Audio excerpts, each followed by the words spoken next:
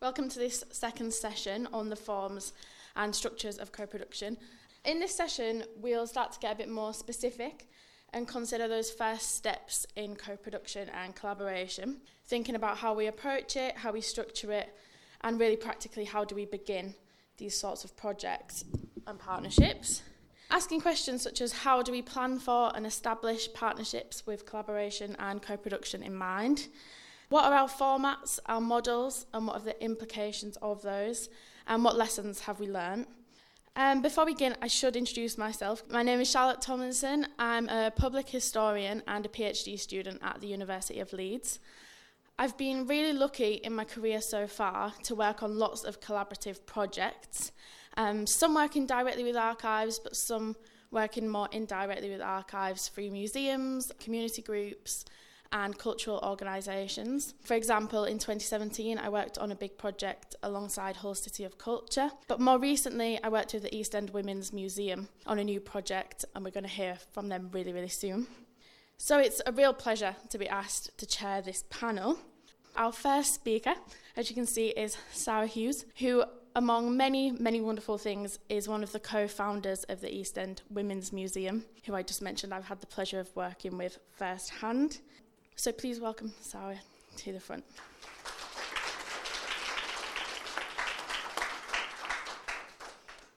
Okay, bore da, good morning. Diolch yn fawr iawn I chi am y croeso yma yn yr Archifau Cenedlaethol heddiw. Thank you very much for the welcome here at National Archives today.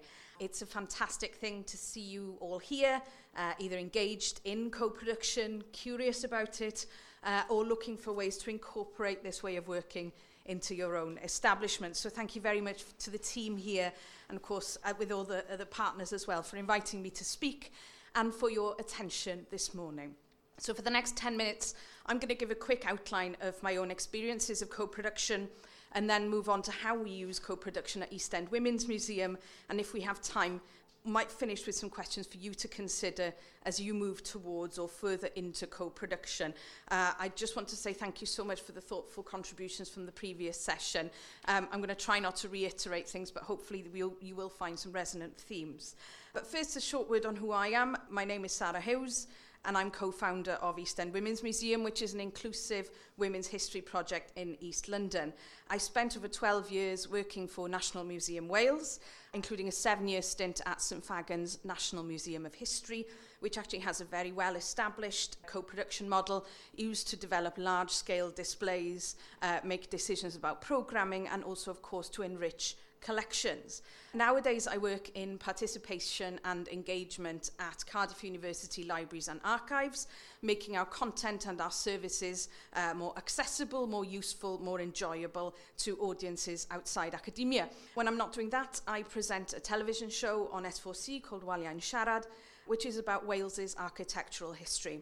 This is a job that means I get to visit archives up and down the country in question being Wales, to meet archives professionals and build connections and then share their collections onward with a wider audience through our programmes. So sharing collections and seeing what happens when you introduce a group of people to a collection, enable them to engage with it on their own terms, and also put in place ways to ensure that they feel ownership of that process and what comes out of it. That's what excites me, that's what energises me. That is why I got up at 4 a.m. this morning to get a train to London. And I'm here mostly today with my East End Women's Museum hat on, so I'll be focusing on that aspect of my work. But what I've learned and what I hopefully can share succinctly with you today comes from participating in projects with a wide variety of community groups, artists, individuals, professionals, and many more besides. So I would like to acknowledge from the outset how much of what I'm sharing today comes from contributions they've made, and how much I value what I've learned as a professional through co-production. Because if there is one thing that you take away from what I tell you this morning, is that co-production really is a two-way street, at the very least. Always remember that you, as a cohort of archival experts, of academics, genuinely have something to learn from the people you're working with, whether they are experts by profession or experts by experience or a little bit of both. And especially if they come from a different walk of life, a different age group, a different ethnic background, or have grown up with a different worldview from your own. So when you make an invitation to co-produce, expect something to change, to move for you and your organisation. Enabling deeper connections with collections isn't a one-way transaction. And so don't go into it thinking you're going to make an impact, quote unquote, on someone outside your walls without being ready for them to make an impact on you and what's inside your walls. I'm not saying that the laws of Newtonian physics completely apply to archives, but it definitely is something that co-production should enable when it works best. The whole point of co-production is that through making a genuine invitation and working openly, collaboratively and accountably, that you do create that third thing, something your co-producers nor you could produce without each other. And that's how you really start to build meaningful, long-lasting connections between your institutions and your audiences. When it comes to East End Women's Museum, I guess one of the questions I was asked to address was, how do we plan co-production? Well, we did it all by mistake.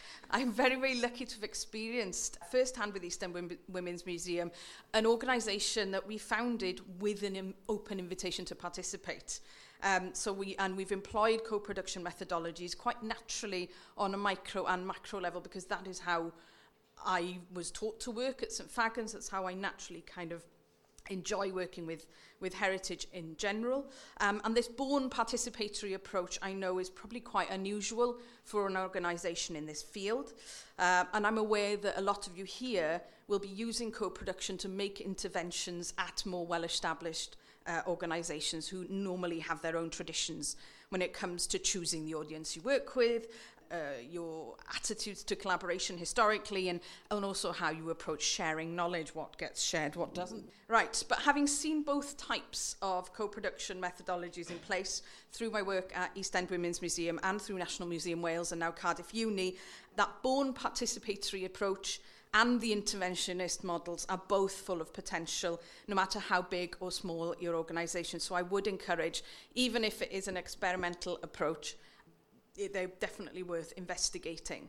At East End Women's Museum, it does mean that we work in a different way day to day, because we're not only accountable to our board and to our values, but we have a network of people who hold us to account in all 7 boroughs. From elected officials, community leaders, professional peers, volunteers, members of the public, our citizen steering group, and a very vocal kind of social media following as well. And we also allocate our resources in a different way. Organisational development takes a different format, as we pay particular attention to how we design consultations and programmes, as well as making sure that communities are part of researching, collecting, interpreting and sharing women's history wherever possible. And we make sure that at each milestone, the communities we serve can feed back on our work, can make suggestions, can ask difficult questions, and also see that we're delivering on what we said we would do. It's a great motivator. It keeps us very, very focused. We do get offered a lot of nice kind of corporate empowerment work. We get offered a lot of cute, low-impact research stuff that would be, frankly, a delight to rummage in. But that's not what East End Women's Museum is for. It's not a pet project for us. It has been built by the communities of East London for their benefit. And you might be thinking it's a big time cost to have so many hands involved at every point of the process, and you would be absolutely right. As mentioned in the previous session, co-production is an investment. You cannot build a museum on your own. Well, you can, but don't expect your next door neighbours to be particularly pleased when it pops up out of nowhere. I might have conceived of the idea for the museum, but as a core team, we've always conceived of the project as a form of activism, using museological and co-production methodologies to create an asset for, as well as about, women and girls in East London. We've employed co-production on so many levels of our work, and what we've built together, as I mentioned at the top of the talk, is far beyond what any of us could have produced without each other. If you're not familiar with our work, we started our journey as a viral tweet. I'd been chatting with my co-founder Sarah Jackson about the opening of the Jack the Ripper Museum, how it had been framed as a women's history museum but unveiled as this sort of strange attraction with disemboweled mannequins and women's screams on a loop, and even at one point Ripper cupcakes. And I proposed that we try to make the missing museum the one that celebrated East London women in life, not just their murders. And when Sarah took that discussion public, she added an open invitation. Who wants to join us? And within a day, we had about 800 offers of support. And that, I guess, would be where I would dwell on lessons learned. But I'm going to try and keep to time, and maybe we'll get to that in the discussion. But that generosity, as was mentioned again in the last session, when people see you as a very accessible point, and you've asked them for their opinion about something, make sure you have the capacity to respond to that demand. We learned very quickly which systems worked for us. We kind of used an ad hoc Google group to start with to try and sort people by what they could offer us, their kind of shared interests. But it was only with the support that came from more established organisations such as Hackney Museum, Tower Hamlets Archives, Eastside Community Heritage, and then that vital financial support from our crowdfunders, from the National Lottery Heritage Fund, London Borough of Barking and Dagenham, and as of yesterday, the Mayor of London's office. We were able to invest in actually supporting this demand and responding to it. We were able to grow the organisation, develop new opportunities for people in East London to engage with the histories of women and girls, and employing co-production, I would say, in some description, in about 80% of our programmes. Addressing the kind of forms and formats that takes. There's so much literature out there about it. I'm not going to kind of rattle off a literature review. It's out there. It's an established way of working. But I mentioned that we do use co-production on a micro and macro level, so I thought I'd give you some specific examples of how that works for us. In terms of a micro level, there might be the type of co-production you're used to, working with a group to research, record and represent a topic. For example, a case in point would be Working for Equality, which was an exhibition looking at 50 years of the Dagenham Ford strikes and the Equal Pay Act. And this was a National Lottery Heritage funded project in which a group of volunteers, supported by a volunteer coordinator, were recruited from Barking and Dagenham. Training was then provided by Eastside Community Heritage, collecting oral histories and conducting archival research. The volunteers researched the 20 oral histories recorded, then of course formed the basis of an exhibition, which we then used to tour different community spaces and used that as a catalyst to ask people more questions about their own experiences of women's history in the borough. And the legacy for that now is that all of those findings become the basis for new learning resources, so that those are able now to be used in local schools that are relevant to Barking and Dagenham and rooted in that community's women's history. So far, so conventional really. It's a working method, as I said, that's supported by a lot of mainstream funders, and it's outlined in a whole bunch of books and papers that you can very easily access, although that's an assumption. I work in a library now. I had no idea how many books you guys could get when I was working in a museum. Blimey. On a bigger picture scale, an example of successful co-production that is completely embedded in our work is the steering group.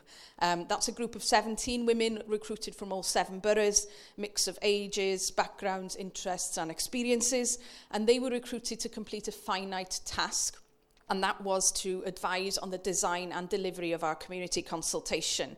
So we deliberately recruited by hand flyering, working with local libraries, as well as sharing the call for participants online. These were voluntary positions, but we were able to cover expenses, and we were proactive in arranging meetings, for example, at times where childcare was less likely to be a barrier to attending, for example. And these women met regularly with our director, Rachel Crossley, and our volunteer coordinator at the time, Fanny Arampatsidou, and they developed the community consultation together. And the results of that is what we will then be using as the basis for our next phase of development. So we co-produced the next phase of our co-production, if you like. And that will be how we move into a building in Barking Town Centre, and how we can do that in a way that is accountable to people who already live there and takes notice of their needs and what they would like to see in their own backyard. The steering group did have a decision-making role when it came to the appointment of the artist who was going to be designing the consultation. So they actually did have an active decision-making role.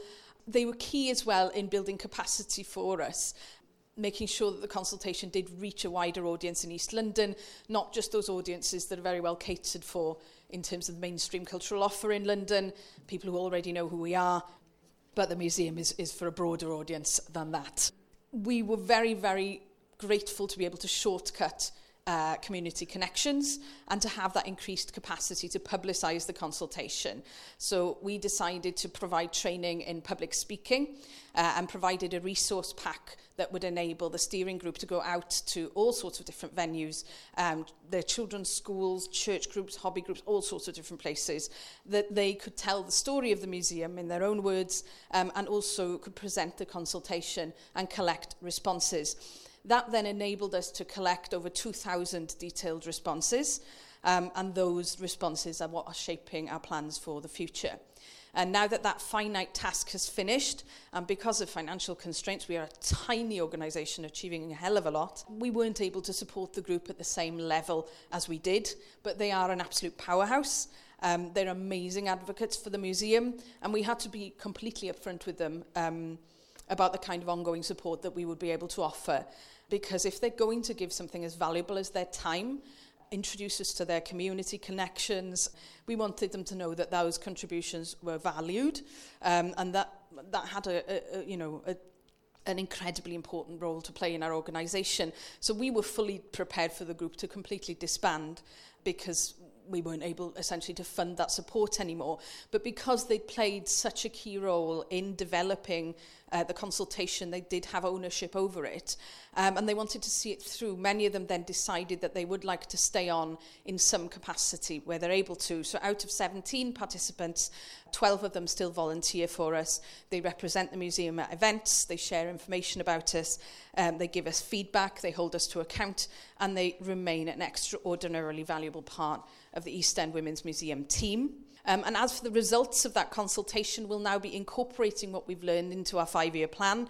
And we're currently looking at the feasibility of creating a community research lab as part of the museum so that we have an integrated lab that is part of how we set our research agendas, how we design our programming, something that would also enable us to map into skills pathways available in the London boroughs and lead people to them, signpost other services as well.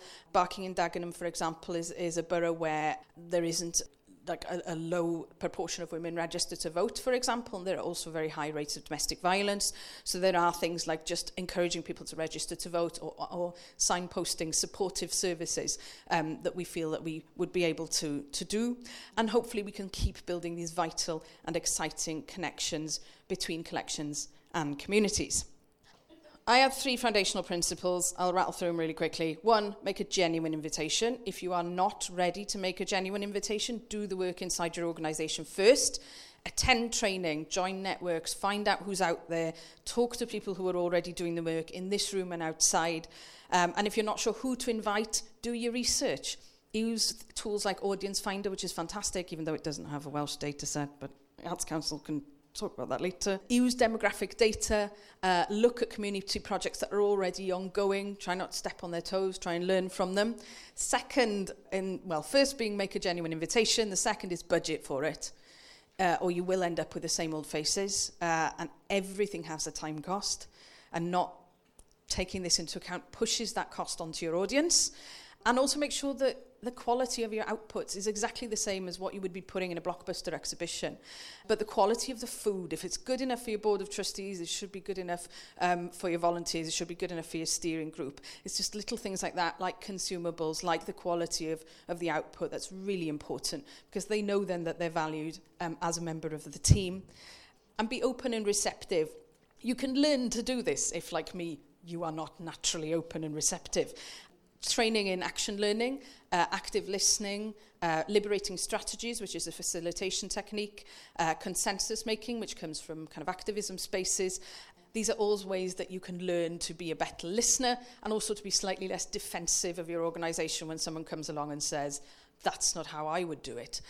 And show your audience that you hear them by feeding back and showing them how you followed through. Show them that you value their time and by doing what you said you were going to do. Good. Right. Thanks very much. Talk to you later.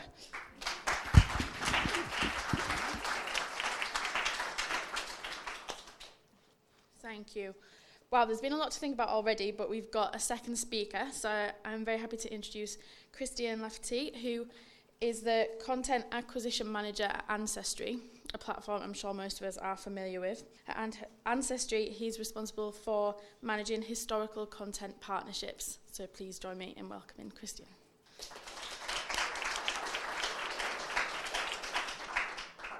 Thank you, and thanks, Sarah, for that great presentation. Really interesting. And thanks for having me. My name is Christian Lafferty, and I work for Ancestry looking after our content partnerships in England.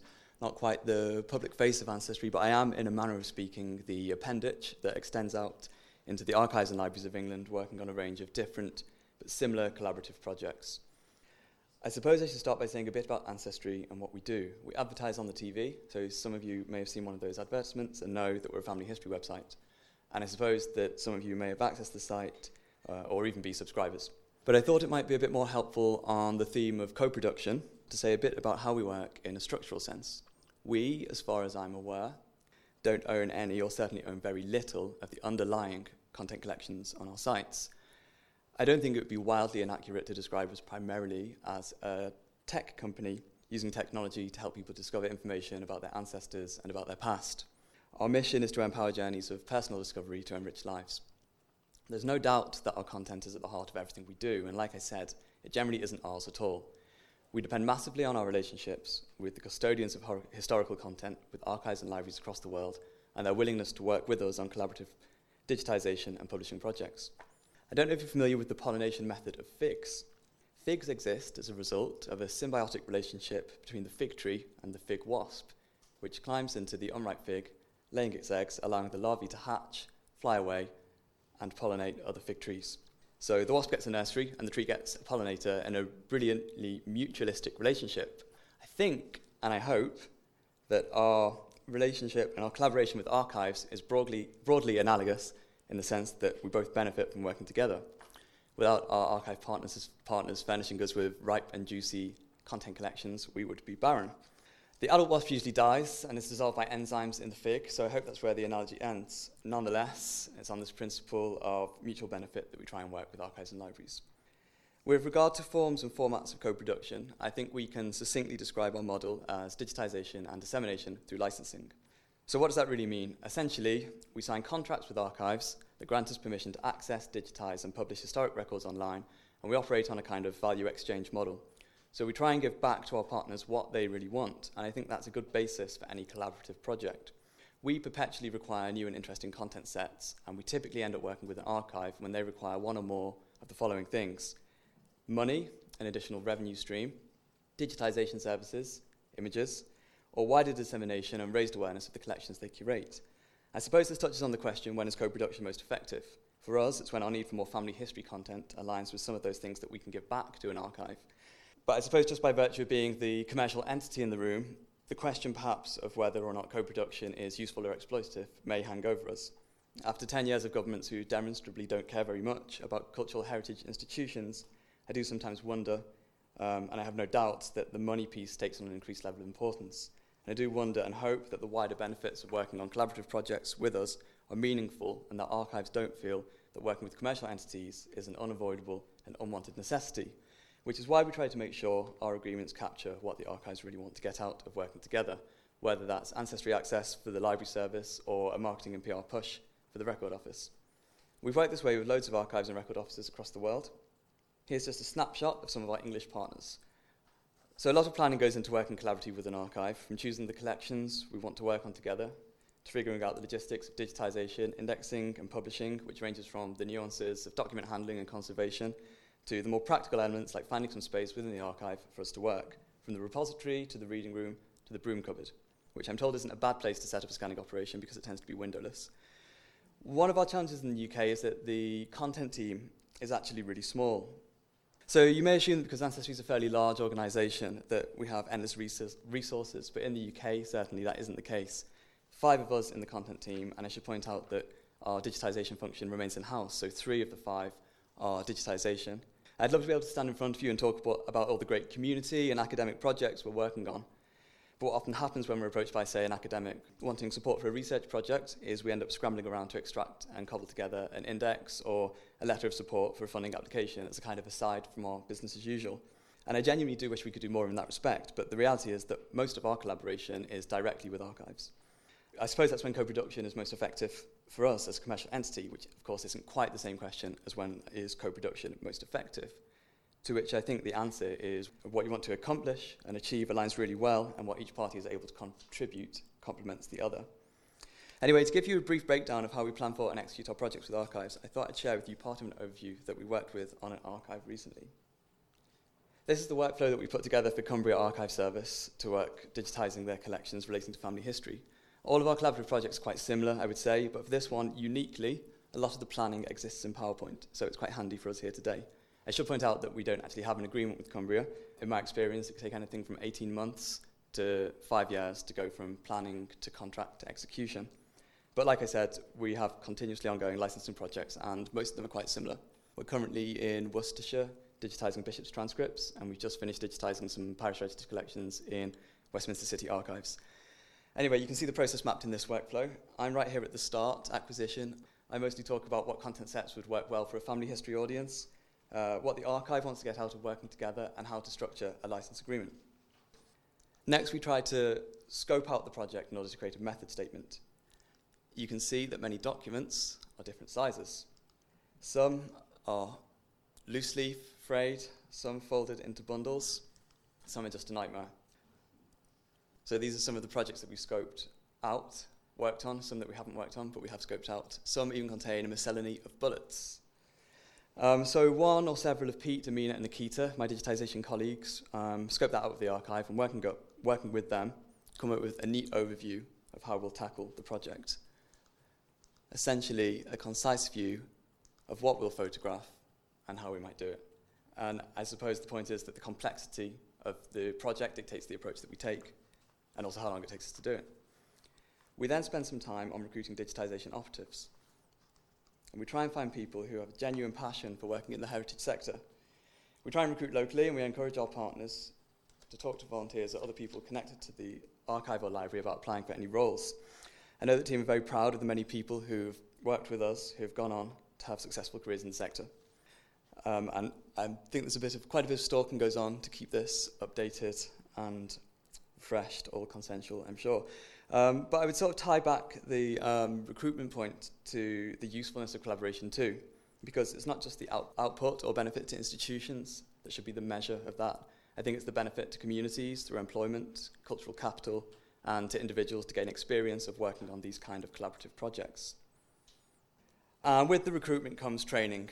Based on this slide, you may surmise that it's don't tear the priceless scroll in half or play giant Jenga with the records. But I think it's useful to acknowledge that working on a large project like this requires a good deal of trust and goodwill, and we take it really seriously and listen to any specific requirements of our partners, whether that's unique instructions on how to flatten and rehouse a will or how to remove 1.5 million staples from some masters and mates certificates. Then aside from some dull to most people technical stuff for this prospective project, we suggested a planetary camera setup, which kind of harks back to the method statement that we look at the project and work from there to work out the best way to tackle it, working with the archive. And that's worked quite well lots of times. And, for example, if it was a bunch of hardy and resilient index cards, then we may try and sheet feed them, as Nikita is doing here in this converted toilet. So we take a lead from our partners and we work that out together. Anyway, we try and share our expertise and take guidance from our partners in turn. We'd never pretend, for instance, to be experts in record management, archiving, conservation, and a whole host of other stuff. So we try and lead on the things that we're good at, creating reliable digital surrogates, publishing, marketing, and so on, and follow on everything else. For this prospective project, we met with the conservator to discuss any special requirements, condition issues, handling requirements, and how to address them. And in the past, under the guidance of others, we've taken an active role in conservation and document prep. This is the 1851 Manchester census, which was water damaged. We brought in a conservator and we were able to piece that back together. We also experimented with a UV camera to make previously unreadable text legible once more, which I'm sure you agree is pretty great.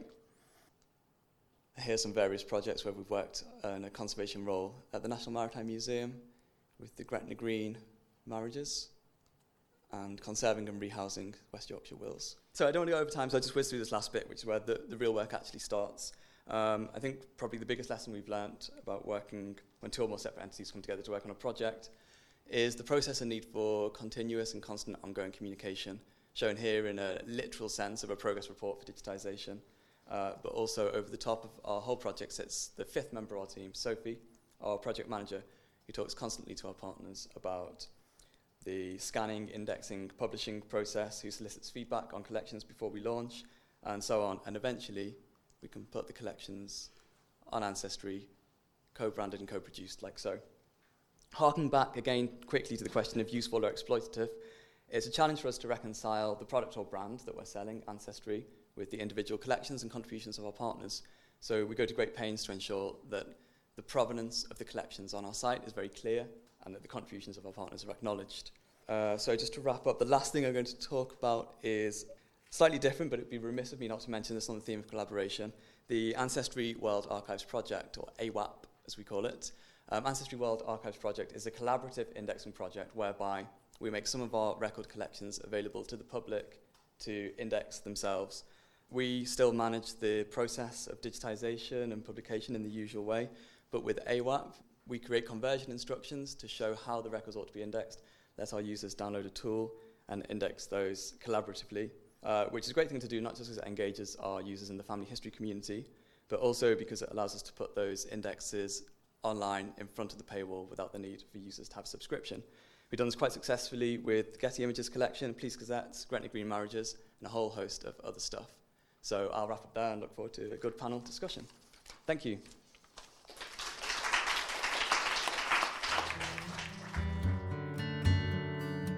This podcast is copyright the National Archives. All rights reserved. It is available for reuse under the terms of the Open Government Licence.